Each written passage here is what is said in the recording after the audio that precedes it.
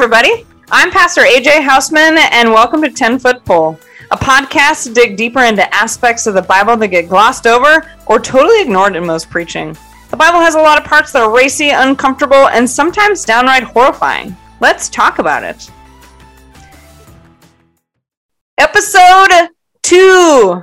Season 2, Episode 2. I'm still just super excited for the second season. And joining us today, we have the Reverend Kelsey Fitting Snyder from St. Matthew Lutheran Church in Waco, Texas. Hello. Thanks. It's great to be back. Yeah. Yes. You're gonna be the season 2 first return guest.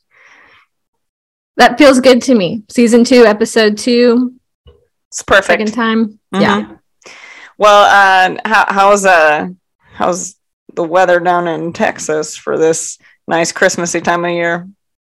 Well, right now it's actually seasonally appropriate. It's in the 50s. It's in the 50s and 60s today, but last week it was in the 80s, which this time of year it will fluctuate a lot. So on Christmas Day, it could be anywhere between 35 degrees and 85 degrees. Wow. Really just a whole broad spectrum there. Yeah. It depends. I don't want to get into a conversation too much about climate change, but in my last winters in Iowa and Maryland have somewhat fluctuated in that same spectrum as well, which is not normal. But anyway. Yeah. And I mean, this is something really boring, but our property insurance went up like dramatically this year, like a lot of people's did. And part of the reason is because what they call the I-35 corridor in Texas has been seeing more extreme weather. So because of the extreme weather patterns, now it costs more to insure our building. Ooh. Oh, that's interesting. I wouldn't have thought about insurance increases because of the climate change issue. Anyways, that's a fun conversation for some other podcast and not this one. But anyways, we're going to talk about today the gospel lesson for Sunday, December 4th, which is the second Sunday in Advent. Folks have been following along with episode 1. They heard all about, Advent not being the just, yay, baby Jesus, as we like to think that it is in our cultural Christmas rather than our religious Advent, and how those can sometimes get smudged up. But today we are going to journey back to the beginning of Matthew, and we're going to talk about John the Baptist, who is the guy that comes before Jesus. Kind of lays the groundwork from the Christian perspective for Jesus. So I'm going to read it. I'm going to read Matthew chapter 3, verses 1 to 12. In those days, John the Baptist appeared in the wilderness of Judea, proclaiming, "Repent, for the kingdom of heaven has come near. This is the one of whom the prophet Isaiah spoke when he said, 'The voice of one crying out in the wilderness, prepare the way of the Lord, make the Lord's path straight.' Now, John wore clothing from camel's hair with a leather belt around his waist, and his food was locusts and wild honey. Then Jerusalem and all Judea and all the region around the Jordan were going out to him, and they were baptized by him in the river Jordan, confessing their sins. But when he saw many of the Pharisees and Sadducees coming for his baptism, he said to them, 'You brood of vipers, who warned you to flee from the coming wrath? Therefore, bear fruit worthy of repentance, and do not presume to say to yourselves, "We have Abraham as our ancestor." For I tell you, God is able from these stones to raise up children to Abraham. Even now the axe is lying at the root of the trees. Therefore, every tree that does not bear good fruit will be cut down and thrown into the fire. I baptize you with water for repentance, but the one who is coming after me is more powerful than I, and I am not worthy to carry his sandals. He will baptize you with the Holy Spirit and fire. His winnowing fork is in his hand, and he will clear his threshing floor and will gather his wheat into the granary, but the chaff he will burn with unquenchable fire. The gospel of the Lord. Praise to you, oh Christ. That's how I always feel too. Also, this is what we talked about last week, is like, it's like, yay, baby Jesus is coming, and like the reindeer, and it's cute, and the little baby in the manger, because those things get meshed together sometimes. And then we're over here like, repent or die, Yeah. You brood of vipers. Yeah. And I said, I apologize. Like, if you have to preach, I am really sorry. It's because Advent's a tough time, right? Because people want to hear about baby Jesus, and that's not what we're talking about. Yes. And well, this past Sunday, I know we're like podcast recording, but like it was all about like the end times and like temples falling and what do we do with that? We're going to find out. Well, there are some people that think we're getting a lot closer to those end times these days with, all of the increased frequency of our natural disasters, as well as, maybe the intense and violent situation that our political landscape looks like. Mm-hmm. Maybe it is the end. Maybe. This is We're the not. end. Hold your breath and count to 10. Okay, that's some really bad Adele for everyone. It was really great, actually. Thanks. I do what I can. Mm-hmm. That's why they don't pay me to sing on the podcast. Anyways, Johnny B. Johnny B. Who is also known as character? John the Baptist. Yeah. Mm-hmm. I like to, that's his, that's his nickname from friends like me, Johnny B. Mm-hmm. So Johnny B is an interesting character, right? So we get this little one-liner about his clothing and his diet, which is just kind of crazy. Like, we're in the middle of like, these people are coming out and visiting him for baptism. He wears this and eats this. And then these people that were coming, you're like, wait a minute. What? How does that kind of like fit into the rest of it? Like, it's just this weird sort of just kind of sticks out in the middle of the story, right? That we need to know exactly what he's wearing and what he eats. It definitely sets the scene for his character. He's not like everybody else. He's not supposed to be like everybody else. Maybe he was a hipster before it was cool. I don't know. That's definitely probably it. Right. It doesn't say, but I bet he had some cool glasses too. Yes. If you drew the 21st century John the Baptist. Mm-hmm. No, so it's interesting. So like I was trying to look into it because I was like, did anybody figure out like what's the significance of this the most? Like, there's obviously a lot of speculation. So the significance of his clothes is pretty much described the exact same way as the way the prophet Elijah was dressed and presented himself in Kings. But as far as his diet, I think we're just supposed to get out of it that like, oh man, he's like off the grid, like not concerning himself with all these worldly things like food. That's what I got. Yeah. Yeah.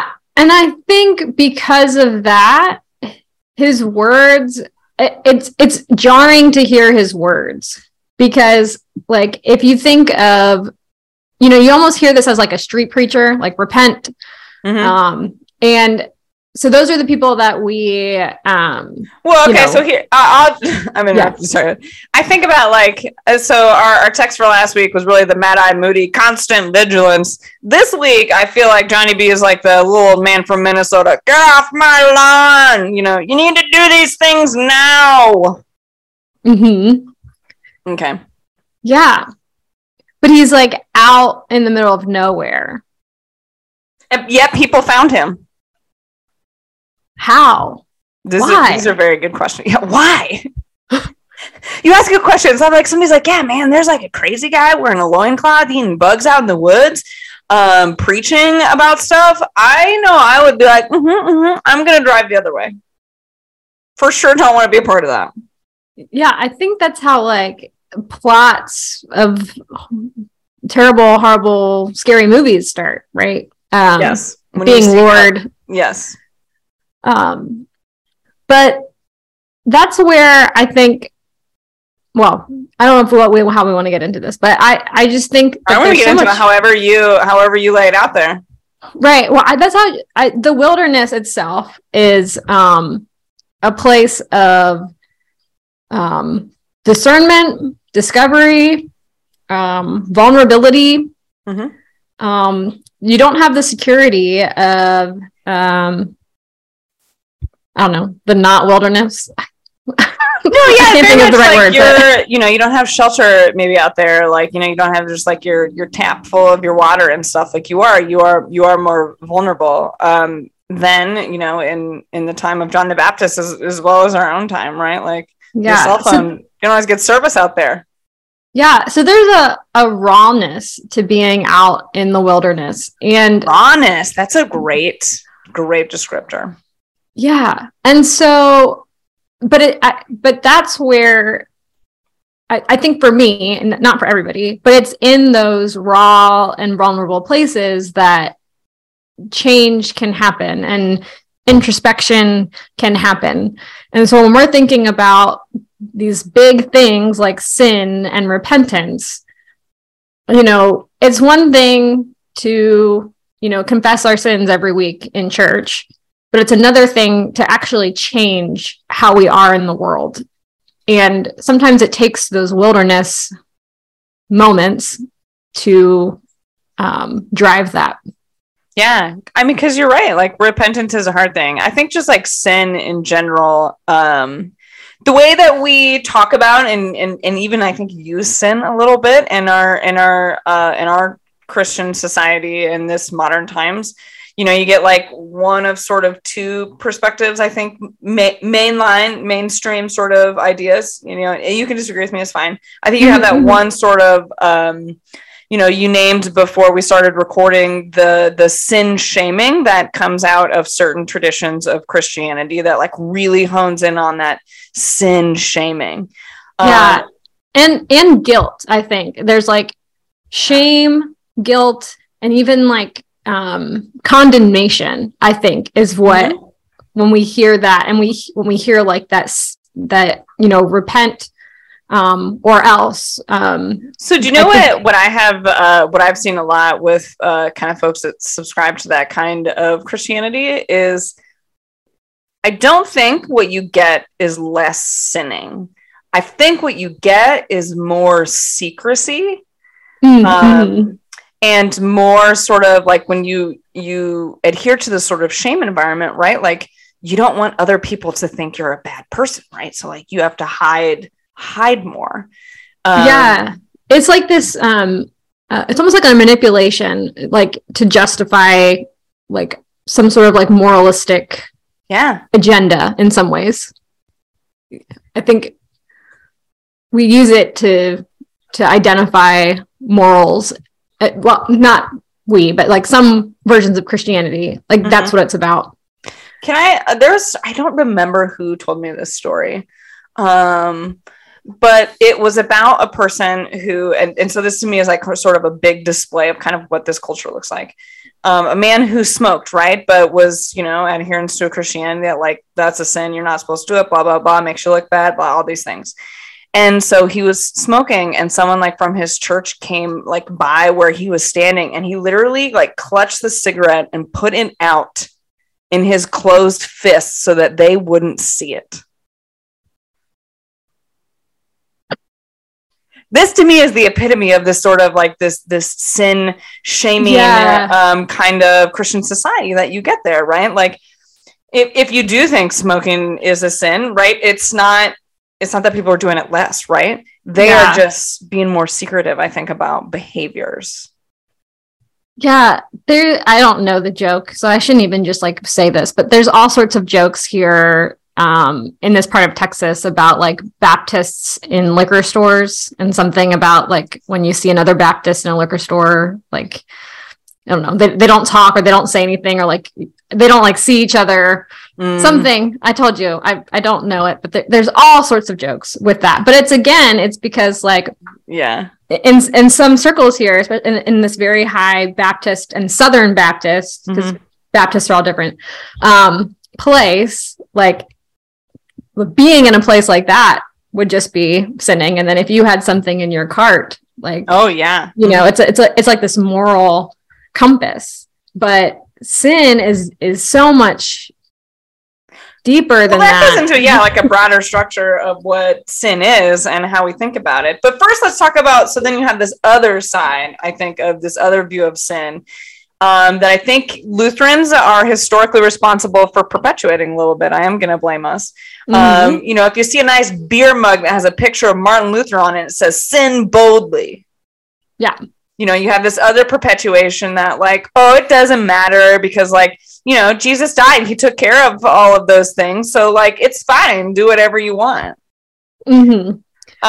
Which I also think that like, when you look at it that way, you're like, ooh, yeah, that's really, not great either. So where is it that we really kind of like live and respond to the realm of sin? Yeah. So what are the greatest two commandments? Jesus says, love God and love your neighbor, right? And so I think at the heart of sin, in a lot of ways, like if we could just do those two things, love God and be open to God fully and love our neighbors fully, things would be the way that they're supposed to be. But I think, so for me, the way I think about sin, and you can disagree with me, is just like anything that interferes with us being, completely open to God, open to other people, open to the world, creation, ourselves. It's a disconnect from what we're supposed to be connected to. Maybe I'm just sort of parsing this out as I'm talking. No, that sounds good. Yeah, I can definitely go along with that. I have kind of made my working definition of sin, things that we either do or leave undone that cause harm to our neighbors or ourselves or creation. Which kind of alludes to that same thing, right? Of like, I think the true way that like how we would describe it as a Lutheran without the whole sin boldly bullshit is these are the things that Jesus said, like, these are I give you this new commandment, right? Like, this is your goal. This is what I want you to do. This is what I'm asking you to do. This is what it means to love me, to love God, to live into it, is to do these things. And so then anything that we do that like detracts from that would fall into this more realm of sin.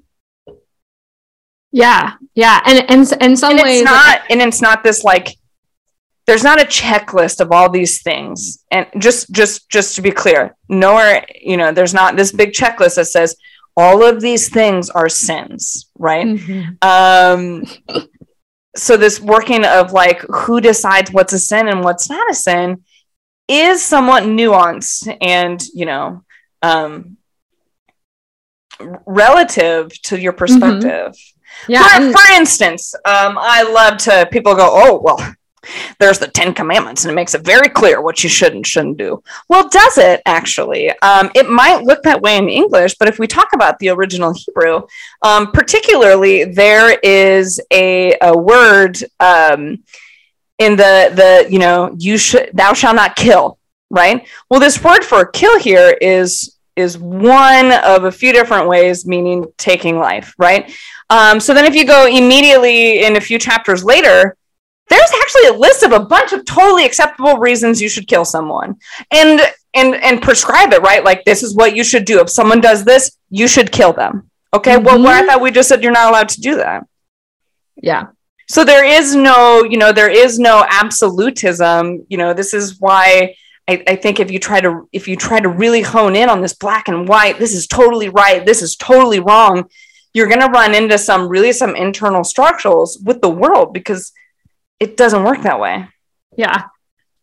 And like, where do you draw lines and things like that? Yeah. Something I was thinking about when you were talking to, and thank you for the Hebrew lesson. That was exciting. Kelsey's not a pastor or anything, right? Oh, a Hebrew lesson. We get real excited about those. All right, continue. Sorry. I didn't know that. So, well, yeah, they're different verbs. That's the whole point, is like there's like this one specific verb, like, you know, because God does a lot of killing too, right? And there's a one specific, the verb that says thou shalt not kill, that specific verb is the one that God never does. God does all the other verbs of killing. And some of those are prescribed, but this one specific verb. And I just like, I don't remember exactly what it is and the very specific difference, but like they had a bunch of different words for killing. And some of them are fine. That makes sense. Sorry, continue. No. But sometimes in the confession, like we'll talk about things that we've done and left undone. And so in some ways, so sin can be, you know, these things that draw us away from each other and away from God, whatever that is. But I think it also might be like, maybe even like carelessness or apathy in some ways too. Well, so you're looking at, you know, now you're getting into the structure of looking at what we would classify in our scholarly world as corporate sins. Yeah. Right. So the things that we've talked about so far are individual sins. So there's a multiple nuance, right? Like there are things that might, depending on how you would, you know, describe sin or what you would classify it as, we contribute to the sin of this world just by existing. Right? Like the clothes on our back, how were they made? Was that person treated fairly? Like, you know, the food that was grown, how, you know, so if you start to look into like the total structures of systems, you know, how much did you go shopping this week? Typically, you know, the capitalistic society of the United States is the amount that we contribute to it. And the goods that we consume actually adversely affect other places in the world, particularly if you wanted to get back into the climate change stuff, how, you know, those of us that are, you know, more, I don't want to say like the 1%, right? But it is those that are like more economically affluent, our consumption and what we add to the world, we actually are causing damage to the lower, primarily persons of color and the third class parts of this world. Yeah. There's a really great example of this in the show The Good Place, and I don't want to like ruin The Good Place if people haven't seen The Good Place, but there's this guy that is supposed to be like the epitome of like doing everything good because he sort of lives off the grid and like has all these like right qualities, and then they realize that the world is so nuanced that not even this guy that is supposed to be an example is, you know, destined for certain things. Again, I don't want to spoil the show. That's very vague, but I've seen the Good Place, so I know what you're talking about. Yeah. So it's actually, this would be a good thing to talk about in relation to sin and the world. So yeah, it's a good show. Yeah. It is. Yeah. Which this may be a good segue to then talk about all of this like burning and fire and like the unquenchable fire. Well, first, before we get in that, I want to add to, you know, sort of our resources, just some things that we've been talking about with this sin and stuff, is the book Resisting Structural Evil by Cynthia Mo Libida. I will add that when the resource page launched. It will definitely be listed there because it really dives into this structural evil and how we contribute to a sinful system, whether we realize it or not. And that our actions, not our individual actions, but our collective actions, that those may be more important to focus on than our individual who's smoking cigarettes or not. Mm-hmm. Yeah. But the unquenchable fire. That's why I love that. I love this idea that things have to burn. Well, so I actually don't know if this is like, we have used the word fire. So this is a historical change that happened with understanding what fire may have meant to this original audience than what it means to us. So we have, you know, sort of romanticized, you know, like the heaven and hell thing a little bit. There is an episode in the first season. I can't remember which one. Cause you know, that's almost 2 years ago now, where we talked about, the different perspectives of heaven and hell. I think it was with Pastor Melissa. Yeah. I don't think, oh, go ahead. But to say that like this modern idea that we have is hell being this like burning place and stuff, like this is not totally a biblical perspective, but this is something that's come out culturally over time and that we have perpetuated with books, with TVs, with movies. So when we hear this fire, the burning and unquenchable fire, right? Like this has more of a visceral reaction to us than it would have been. Yeah. And I don't think of this like unquenchable fire. I don't understand this in this verse as hell. I think for parts of us that are unwilling to change, those parts of us that, for some reason we try to repent and try to change and try to turn around and we can't. But those parts of us need to be burned, that like, maybe not like literally, but I think you can use like so to use a farming, I'm going to use some farming terminology metaphors here to say what one thing with it of sort of like this part that's being burnt, right? So what happens when we're like taking apart the grain, right? So the wheat, so like the head of the wheat where the actual like seed grain part is, that comes off, right? And we collect that, and that's the part that they mill down, we make flour, bread, whatever. The rest of it, this like leftover stalk, is the chaff. So this is like the unusable part of the plant, right? So like it's a bunch of trash. What do we do with the unusable part of the plant, right? Like the idea that they're cleaning the floor and they're throwing all this unusable part of the plant in the fire. Well, yeah, that just makes sense. That's logical. Burning it to keep warm even, or to use this if we're using it to cook, or we're using it to boil water or mold metal, or there's lots of useful reasons for you to put an unusable plant in a fire. And the word that's unquenchable here is like, this is an everlasting fire, right? So this is a continual fire. So in your household, in your village, in your whatever, you would most likely have continually had a fire going all the time for all the purposes that we just talked about.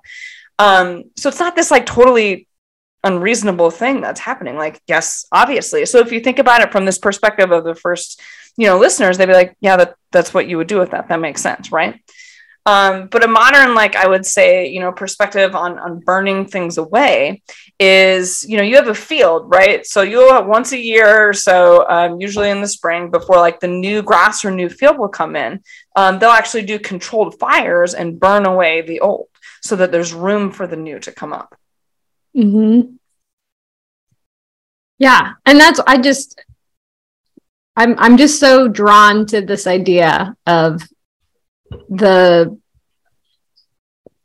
unneeded crap of our world, of our lives, will be.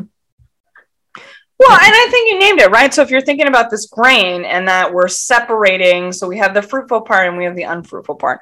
It's not that we're separating out people, that we're saying like, well, you're the good grain and you're the chaff. No, what we're saying is that each of us in our own, as a full human, as a full plant, we have this fruitful part and we have the unfruitful part. Mm-hmm. Yeah. And to maybe, burn away the unfruitful part to make room for new. Yeah. And I think it just makes us uncomfortable because it takes mental energy for us to dive into ourselves personally. You have to be vulnerable. Yeah. You got to go out in the wilderness of yourself. You have to be vulnerable to identify that, right? That's what you're very uncomfortable.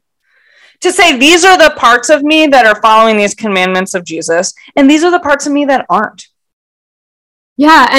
And there is a little bit of like judgment in, I think, in Johnny B's tone here.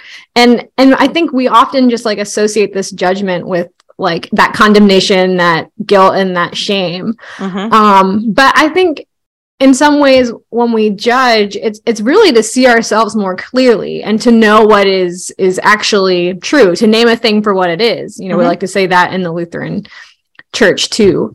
You got to be raw, right? Like that idea of being raw.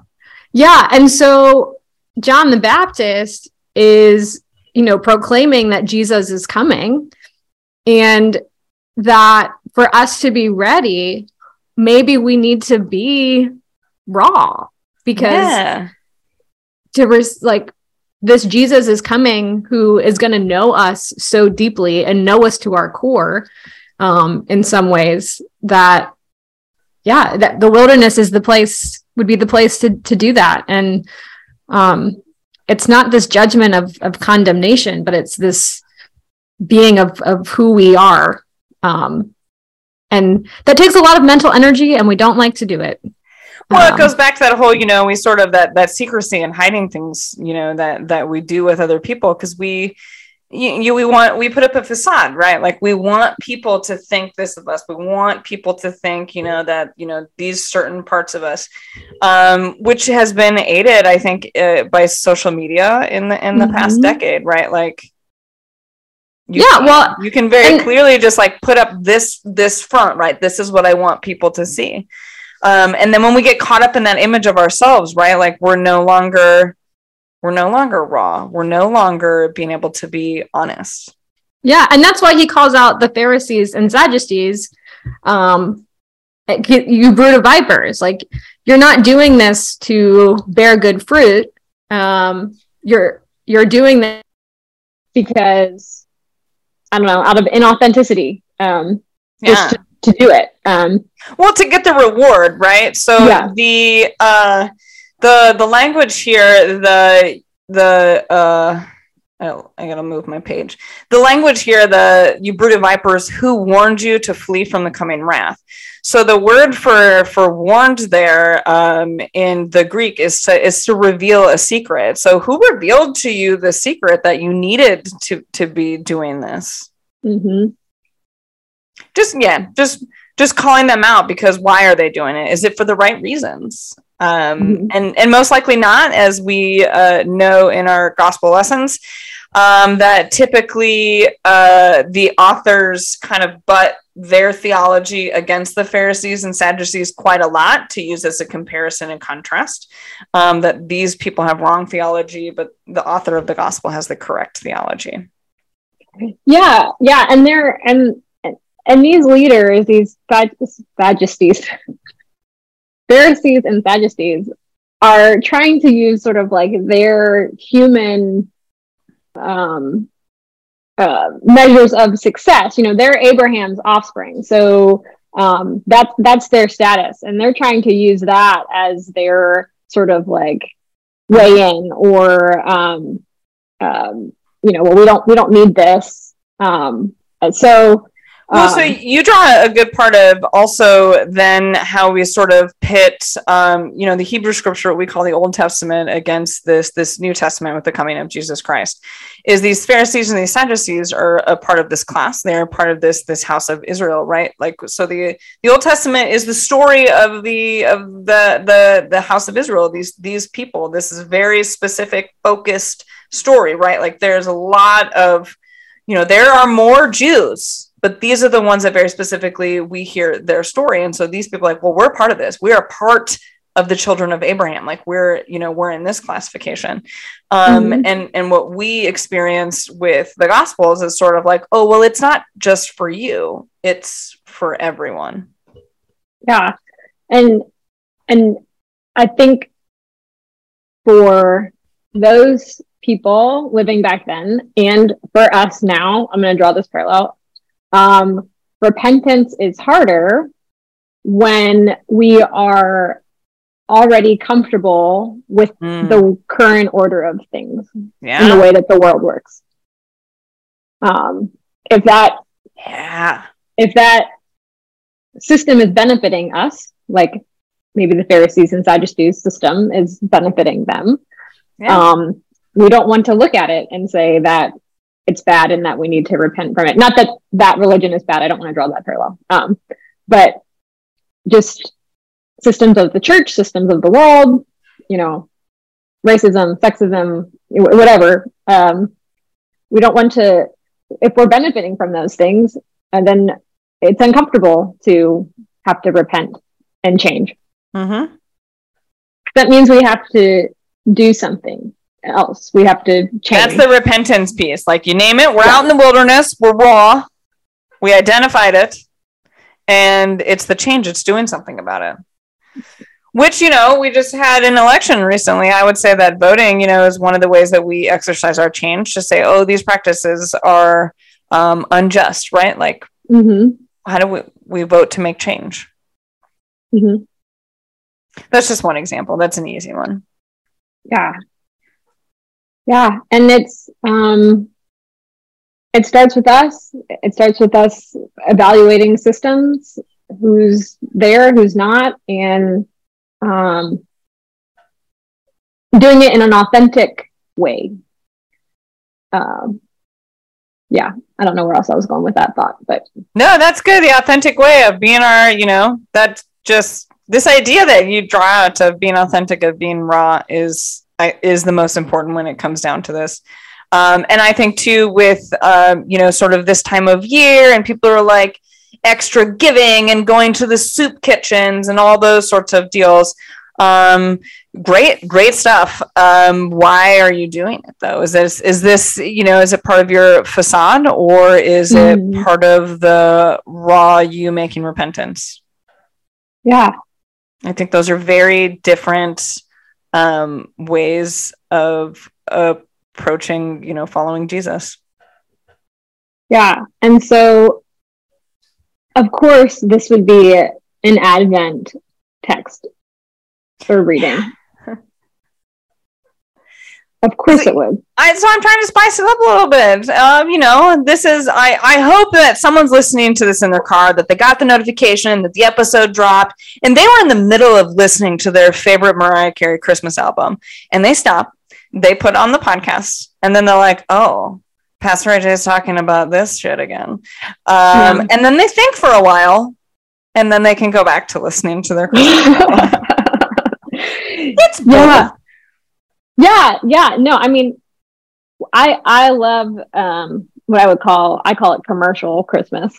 My house is already decorated. I decorated the first week of November because that's good for my soul.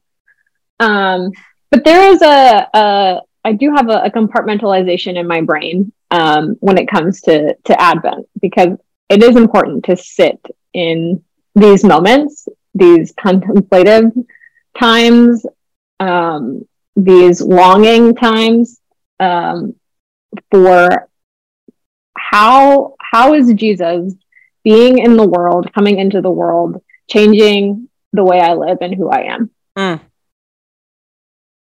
And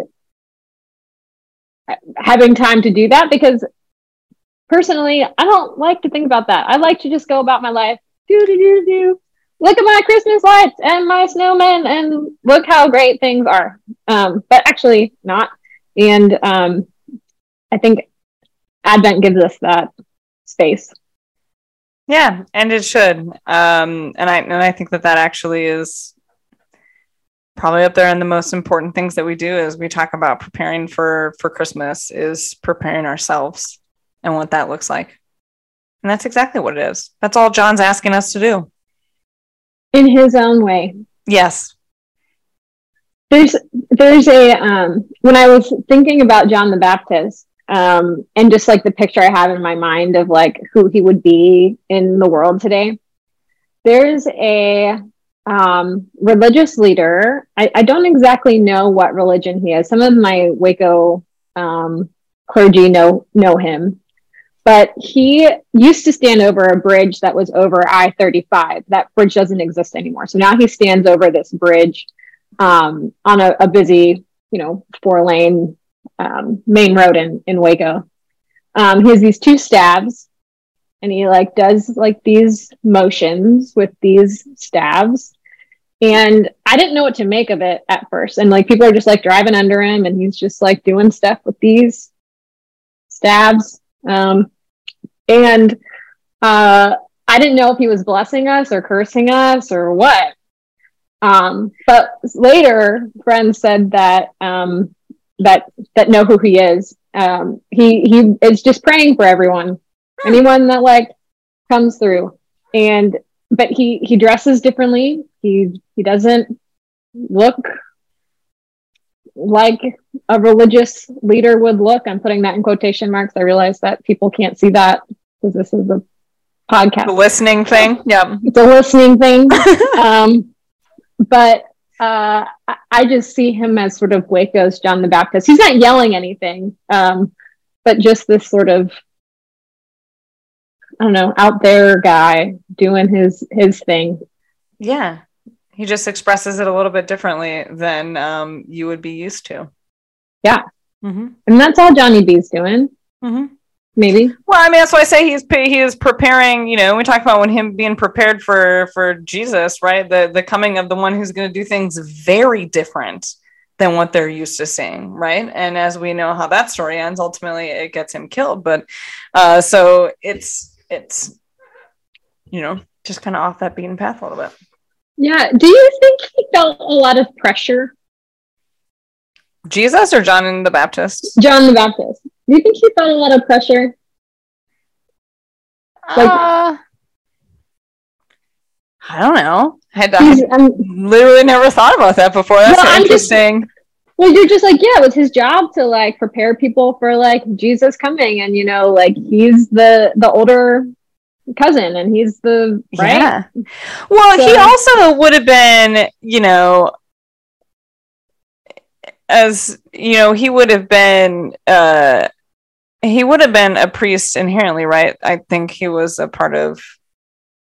Was he a Levite priest? Well, I don't know. I think, well, anyways, because like that's what his dad did, and so like it's a, you know, sort of like he's a PK, right? Like he would have been sort of like groomed for this too. So I don't know. I think about that perspective, right? Of like, this is kind of just sort of like his whole life. This is the thing that he was going to do. If anything, I think it might take some pressure off, right? Like, oh, good thing. Don't worry. My cousin's the one who actually has to do all the really hard work. That's true. Yeah. My job is just to tell you about it. Yeah. No, but he does a lot of things out too, right? That's the, you know, that's sort of like, that's how John got killed, right? Was calling people out on their shit. So. Yeah. I don't know. He is a very prominent figure in multiple religions, right? Like when we talk about Abrahamic religions, we usually focus on, you know, the big three: Christianity, Islam, and Judaism. But there's like more. When people kind of, so this, you know, this centralized near Middle East, right? When people started to spread and go all the different tribes, like, you know, even Abraham actually had, you know, quite a few sons, right? And they went west. That's all we know. They go west. And, you know, there are other figures, the same thing. Like we follow a certain lineage in the Bible, but there are all these other sects that also still proclaim and believe in the same God and have similar scriptures and similar stories and things like that. They just had a different book, like a different set of people wrote things down.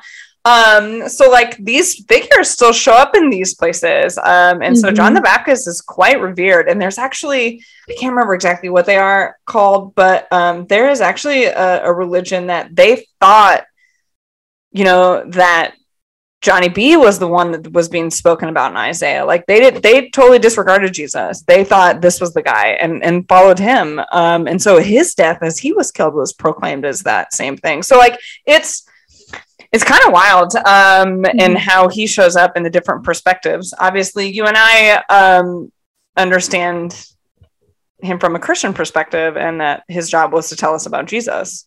But that's also one perspective of what his mission was. I don't know. I feel like we've gone down a hole, but I could go down this all day, though. It's fun. Anyway. Yeah. Thank you, Kelsey, for coming and talking with us today. And again, this is a listening thing, so people can't see you. But Kelsey has a microphone that looks certainly like a droid off of Star Wars, especially like the front of it. Like I think it's literally something I saw in Andor. But I think it's called a blue ball. A blue ball. Yeah, it's white. I know, but I think it's. It says Oh, on the front, it says blue. Wow. Interesting. Oh, it just got unplugged too. Helpful. Okay. Anyways, I can't hear you anymore. That's good. We'll call it a day. Kelsey's out. I think I'm back. Am I back? There you are. Okay. Okay. Yeah, I think I borrowed this from the Baylor Library because my husband works there. So.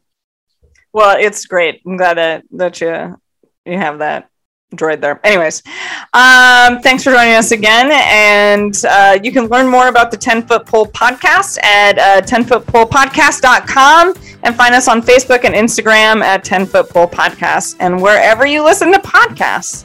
And 10-Foot Pole Podcast is a ministry of the Delaware Maryland Synod. To learn more, go to demdsynod.org. Thanks again, and we'll talk to you next week.